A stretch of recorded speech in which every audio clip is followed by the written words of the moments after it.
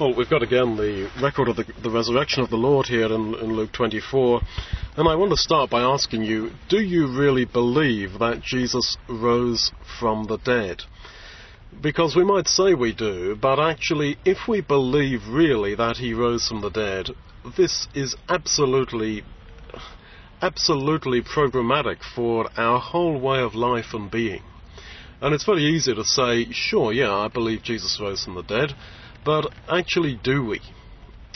Because it has a huge implication for us that really, if sin and death has now been conquered in that the Son of God rose from the dead despite having had our nature and being exactly tempted like us, etc., if that is really the case, then really our salvation is assured. And yet, in the same way as I think we have some difficulty in reading the crucifixion accounts, in the same way as we have some difficulty in not allowing our mind to wander from the essence of Jesus crucified as we break bread in memory of him, so I think that maybe we skim over this whole thing of the resurrection because we say, well, yeah, sure, I believe all that, yeah, angels appeared, yes, yeah, sure, Jesus rose from the dead. But why I think we have that problem of focus is not just because we say, oh, the crucifixion, it was so terrible, poor Jesus. I think there's a deeper reason why we falter in keeping our focus upon him there. And it's the same reason, I think, why the disciples just had this barrier, this psychological barrier, to understanding the most plain and simple words that Jesus was to die and resurrect. It's because it demands so much of us that, as Paul brings out in Romans 6, we devoted ourselves to his death and resurrection by baptism. And don't forget, Paul was writing that not appealing to people to be baptized, but he was writing to the Roman Christians who had already been baptized and was trying to bring out to them the implications of the decision they had made to devote themselves to the death and resurrection of the Lord, because his new life, in that sense, becomes ours. One of the themes of all the records of the resurrection is the disciples' disbelief or slowness to believe. And even Jesus, in the end, rebukes them for being so foolish and slow of heart to believe all the things that had been written.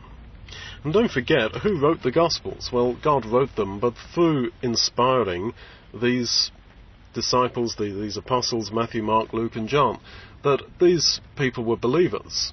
And I think the continual allusion they make to the weakness of the disciples in believing the Lord's death and resurrection, I think that's significant, because these gospel records are, as it were, transcripts of the gospel message which they went around preaching. And so in their preaching, they were continually making reference to their own slowness to believe. And they're saying, look, we understand how difficult it is for you to believe because we were so slow to grasp the obvious. And so, for example, you know that Luke was the inspired author of both Luke and Acts. And here in Luke 24, we read that the disciples were astonished, verse 22, at the news of the resurrection. Verse 41, they wondered, they believed not, and they wondered. Verse 12, Peter departed wondering in himself. Now, there's two Greek words that are being used there for astonished and marvelling or wondering. And the same two Greek words recur together in Acts 2, also written by Luke under inspiration, in Acts 2 verses 7 and 12, where the crowd to whom the disciples preached were amazed and marvelled. And straight away there was a bridge. There was a bridge built on the basis of human failure, that the disciples themselves had been amazed and marvelled in the difficulty they had in believing. And that was exactly the response of the crowds to which they preached. And as we'll see in our study on Acts 2, Peter, in his preaching there, is continually alluding to his own denials of Jesus, his own sinking on the lake and shouting out, "Lord, save me," and being saved by the hand of the Lord, etc. All full of allusions back to his own weakness. So is it any surprise, therefore, that people in their thousands lined up for baptism that very same day? They did so because they saw the honesty of those that were preaching in admitting their failure and the difficulty that they had in believing. Now, that is the bridge which we can build with people, because we lament how we can't seem to persuade people. If we're telling people, well, I've got it all worked out and I've got the truth and you are in darkness and ignorance, now come here, let me just enlighten you. I mean, really, nobody wants that, I'm afraid to say, but nobody wants that, really, or very few do. People relate to people, and people are weak. They know they're weak. They may not admit it, but they know they are in understanding, in faith, in behaviour. And insofar as they see that we are preaching to them, as Richard Baxter used to say, as a dying man to dying men, then they are immediately put at rest, assured, comforted, no problem. Now, I have said before, and I will say it again, that I've lived here in Eastern Europe for 25 or more years, and in my time here I have seen some amazing examples of personal evangelism, of people who were converted, who brought very large numbers of people, 30, 40, 50 people or more to know the Lord. And with one exception, all those people that I would say were the most outstanding personal evangelists that I have ever met, who spread the word to everybody and somehow managed to convert people, every one of those people smoked. Now, I'm not saying if you want to convert people, you better start smoking. But do you see why they were successful? It's because, well, they weren't hiding their own failure to overcome that addiction. They were upfront about it. And I suppose that immediately put their audience at some sort of some sort of ability to accept what this guy is saying. Because, well, he's human. Whereas I would say that the idea of preaching from the basis of I'm squeaky clean, no chinks in my armour, I've got the truth and I will just correct you and bring you to the wonderful position that I have of knowing God in truth, this is just not attractive, generally speaking, to people. So don't be afraid. Follow the example of these gospel writers of admitting their own weakness. And don't forget that Peter was the leader of the early church initially, and he's full of allusion to his own weakness. I mean, he'd made the most spectacular denial of the Lord of anybody.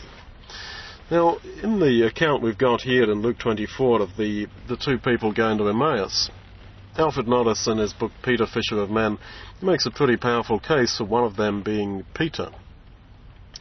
Verse 21, they said, "We thought that Jesus would have been the one who would have redeemed Israel." The only other time that Greek word for redeemed is used is by Peter, again by Peter, 1 Peter 1, 18 and 19, where he says, "You were redeemed by the precious blood of Christ." And he's exhorting there, you could say, his weary sheep, people who've been converted some years ago and are now a bit weary of the way. And he says, look, you were redeemed. I know it's hard to believe. I also found it so hard to believe that Jesus was the one who really had redeemed Israel. Even when he died on the cross, I still didn't get it. But that was that great redemption, the world's redemption. Now, you see the reality of it all, even as I did. Now, while we're talking about that walk to Emmaus, when those two disciples meet Jesus, they say in verse 18, well, don't you know, you're only a stranger in Jerusalem, and don't you know all that's gone on? This word for stranger literally means one who lives alone.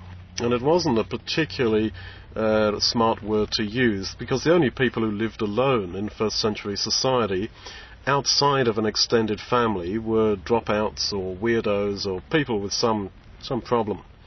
It was almost a rude thing to say that to a stranger. But are you someone who lives alone? Is that who you are? They obviously didn't consider that this person who'd appeared to them on the road, this fellow traveller, was particularly a high class. He looked like maybe a lower class social outcast type. And this is the Son of God who has been resurrected. Also, when Mary comes to the tomb and she sees Jesus, but she doesn't know it's Jesus, she thinks it's the gardener. She says, excuse me, look, where did you put the body? And, Jesus says, like Mary, I'm Jesus. Why did she think he was the gardener? How this mechanically happened, we don't know, but it would seem that Jesus rose from the dead, the Son of God, risen from the dead, this amazing thing that happened, but then he dressed in the clothes of a working man. And he looked, just from a distance, just like a working man. And I find that surpassing in its beauty, because you see the humility of God, really, the humility of Jesus. The whole idea of Jesus in white glistering garments, risen from the dead, etc., and Mary sort of collapsing before this man with a halo around his neck, around his head. I mean, this is absolutely the very opposite. And of course, this same Jesus is the same yesterday, today, and forever. He is the one with whom we shall meet. There is not a radical disconnect between the person who loved little children, who rose from the dead and yet acted in such a humble manner, cooked breakfast for the guys on the beach up in Galilee. There's no disconnect between him then and the Jesus whom we shall meet. We can go too far in saying, well, he came as a meek and humble little lamb and now he's roaring back as the Lion of the tribe of Judah. Yes, he had the element of judgment in him when he was alive on earth, as we know from how he spoke to the Pharisees. But this same Jesus is the one with whom we have to do today, and with whom we will meet at the day of judgment. He's not going to turn another face and say, aha, I'm actually a hardliner, and etc. The same Lord of all grace is the same yesterday and today and forever. And I think you see that really in the way in verse 39 here. He tries to urge them to understand.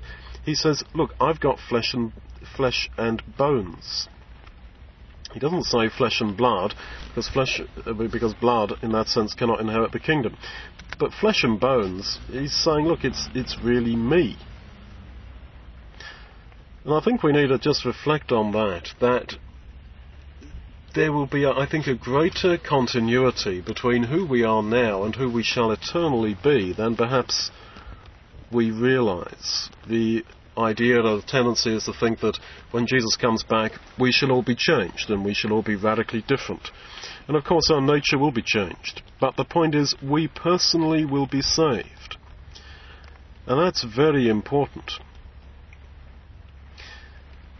We're not going to just disappear into nothing, a kind of nirvana, like, the Buddhists believe that the greatest thing that can happen to you is that you stop existing. And that's actually very attractive. There's millions of people who are into all that. And it's very attractive. Why? Because it actually takes the focus off us as individuals, the importance of human personality.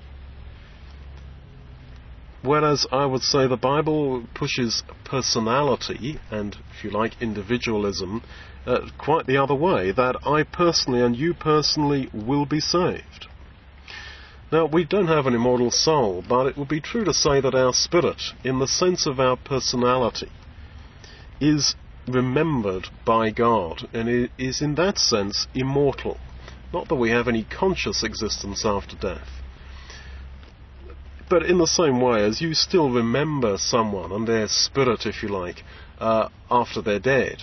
So this is even more so the case with Jesus. 1 Peter 3 verse 4, he says that a gentle and calm disposition or spirit is imperishable. If you achieve that in this life, that is how you will eternally be. A couple of verses from Proverbs come to mind. Proverbs 12:19, the lip of truth shall be established forever, but a lying tongue is but for a moment. It just exists in this life. Our way of life now is what shall eternally be. And so, again, Proverbs 12:28, in the way of righteousness is life, and in the pathway thereof there is no death.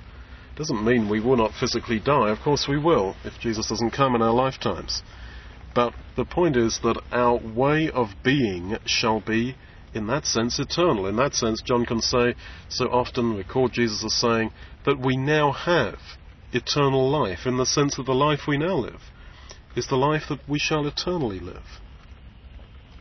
Got the same idea, I think, in Jeremiah 18, where God likens himself to a potter and working with us the clay. Now, in this life we can resist how he wants us to be, or we can soften ourselves and let him mould us. And we're still soft clay until the clay is fired.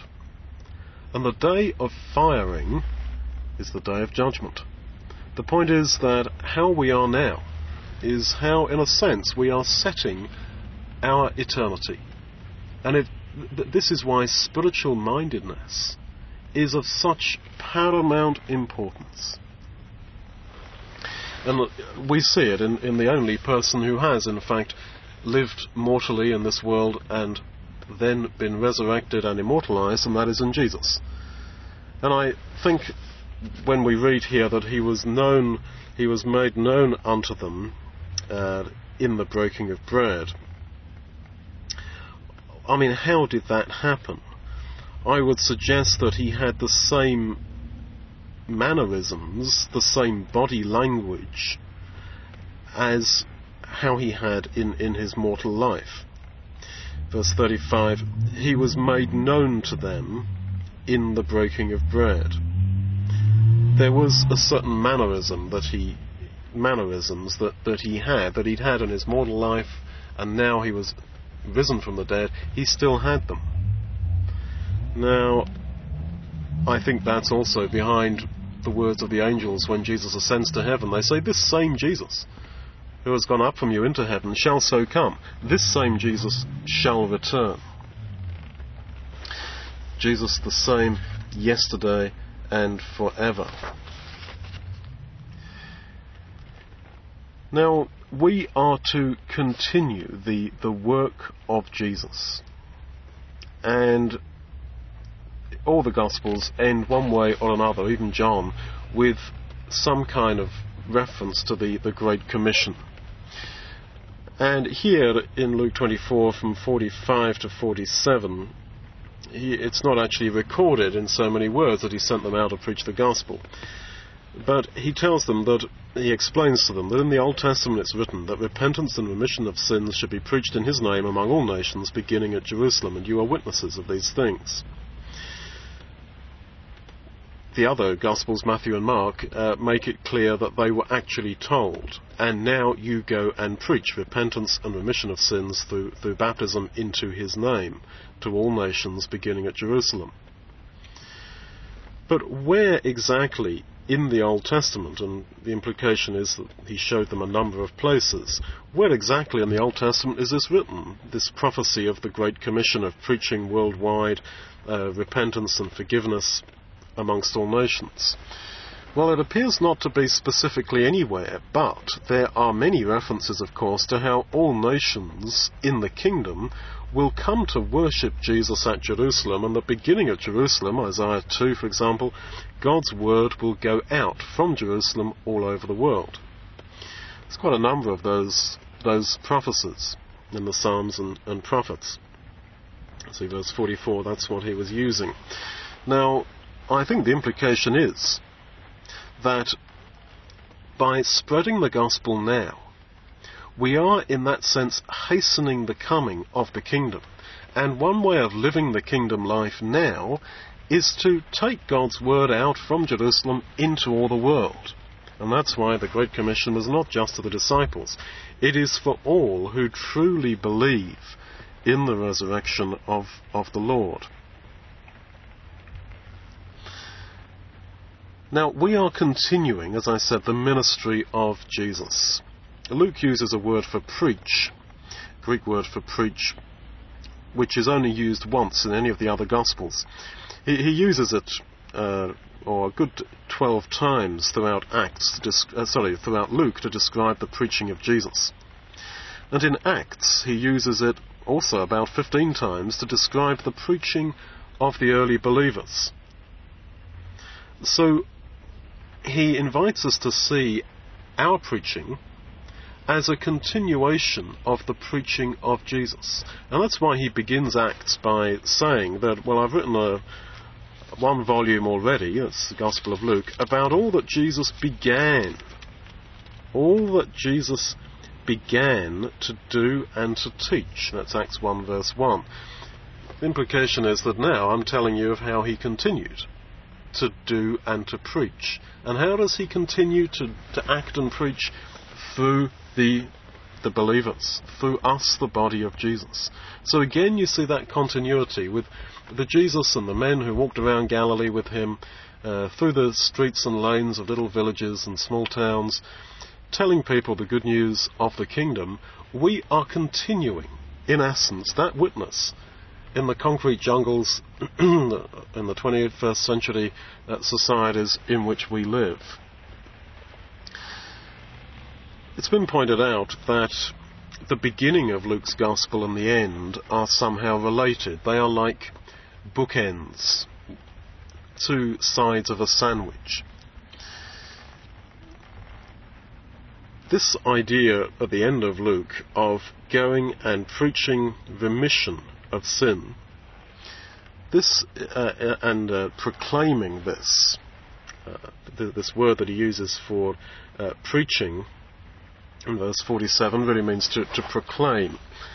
The idea of proclamation of remission. The bookend, the other end of Luke, which this connects with, is in Luke 4, verse 18, where Jesus stands up in the synagogue and he says, "The Spirit of the Lord is upon me, because he's anointed me to preach the gospel to the poor, to preach deliverance to the captives, to set at liberty those that are bruised, to preach or to proclaim the acceptable year of the Lord." Now, the acceptable year of the Lord is a reference to the year of Jubilee. And he's quoting here from Isaiah 58 verse 6 and Isaiah 61 verse 1, which in their context are criticizing Judah for insincerely keeping a year of Jubilee in Hezekiah's time.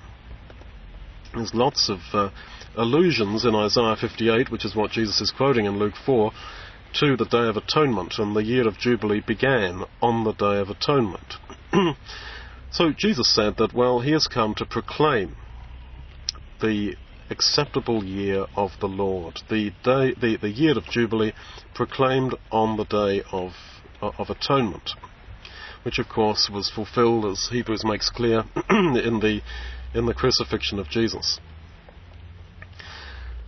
So then, when we read here in Luke 24:47 that we are to proclaim remission to people, this is picking up the same word for preach, proclaim, used there in Luke 4:19.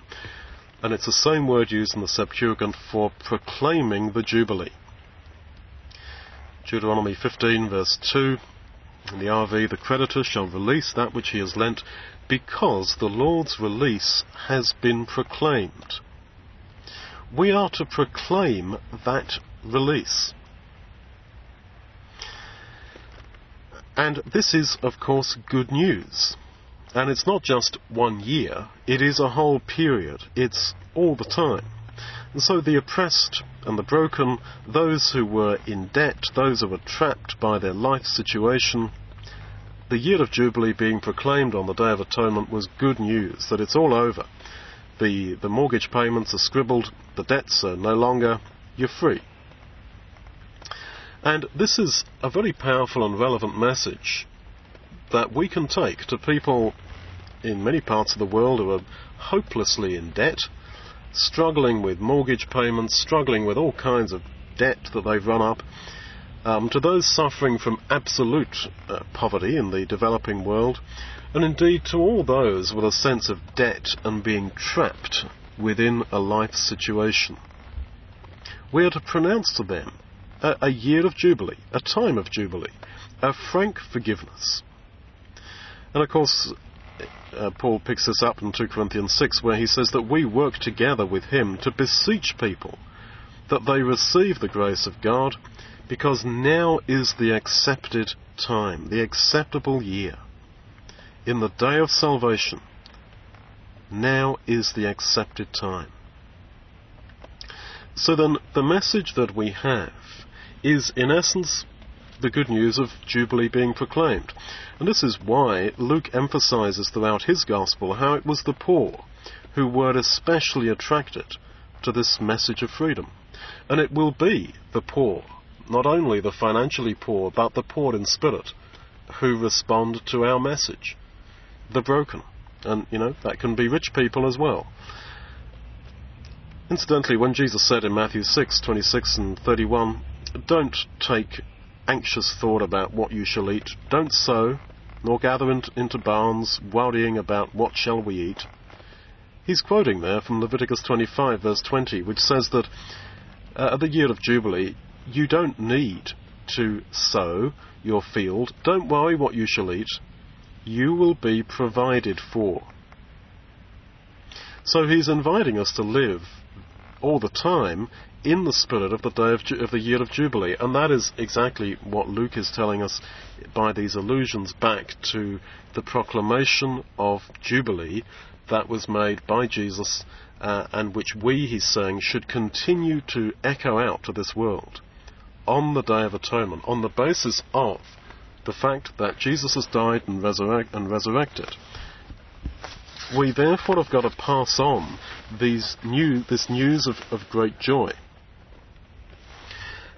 And I think that, again, there's a connection with the beginning of Luke, when in Luke 2, verse 10, the angels summarize the Lord's work as good news of great joy for all men. And so here, at verse 47 of Luke 24, we are to tell this message to all nations. So then, the theme of the resurrection accounts is of people running around with good news. The women running around telling the others, yes, he's risen, and then the disciples on the way to Emmaus running back and saying, yes, he's risen. And one by one, them all coming to realize that he's risen and running around telling other people. And, like when they come back from Emmaus, they're so keen that they come back to tell the others that we've met Jesus, and as soon as they get there, they say, oh yeah, we've got news for you, we've met Jesus. And the point is that the Great Commission to go and tell all people is to be read in the context of all those people running around telling other people that Jesus has risen. And not simply that Jesus has risen, but the implications of it. That really we are released as the year of Jubilee released people, from hopeless, trapped situations, from a sense of debt, that really we are made free, and not just for a year. That now we don't need to worry what we shall eat or what we shall gather into barns, what we shall sow, because they didn't have to worry about that in the year of Jubilee. So this is the good news of the resurrection of the Lord. And as I began by saying, if you really believe it, this means that you will feel that you are in your time of Jubilee. And you, in jubilation, will share that very powerfully, admitting your own weakness to others.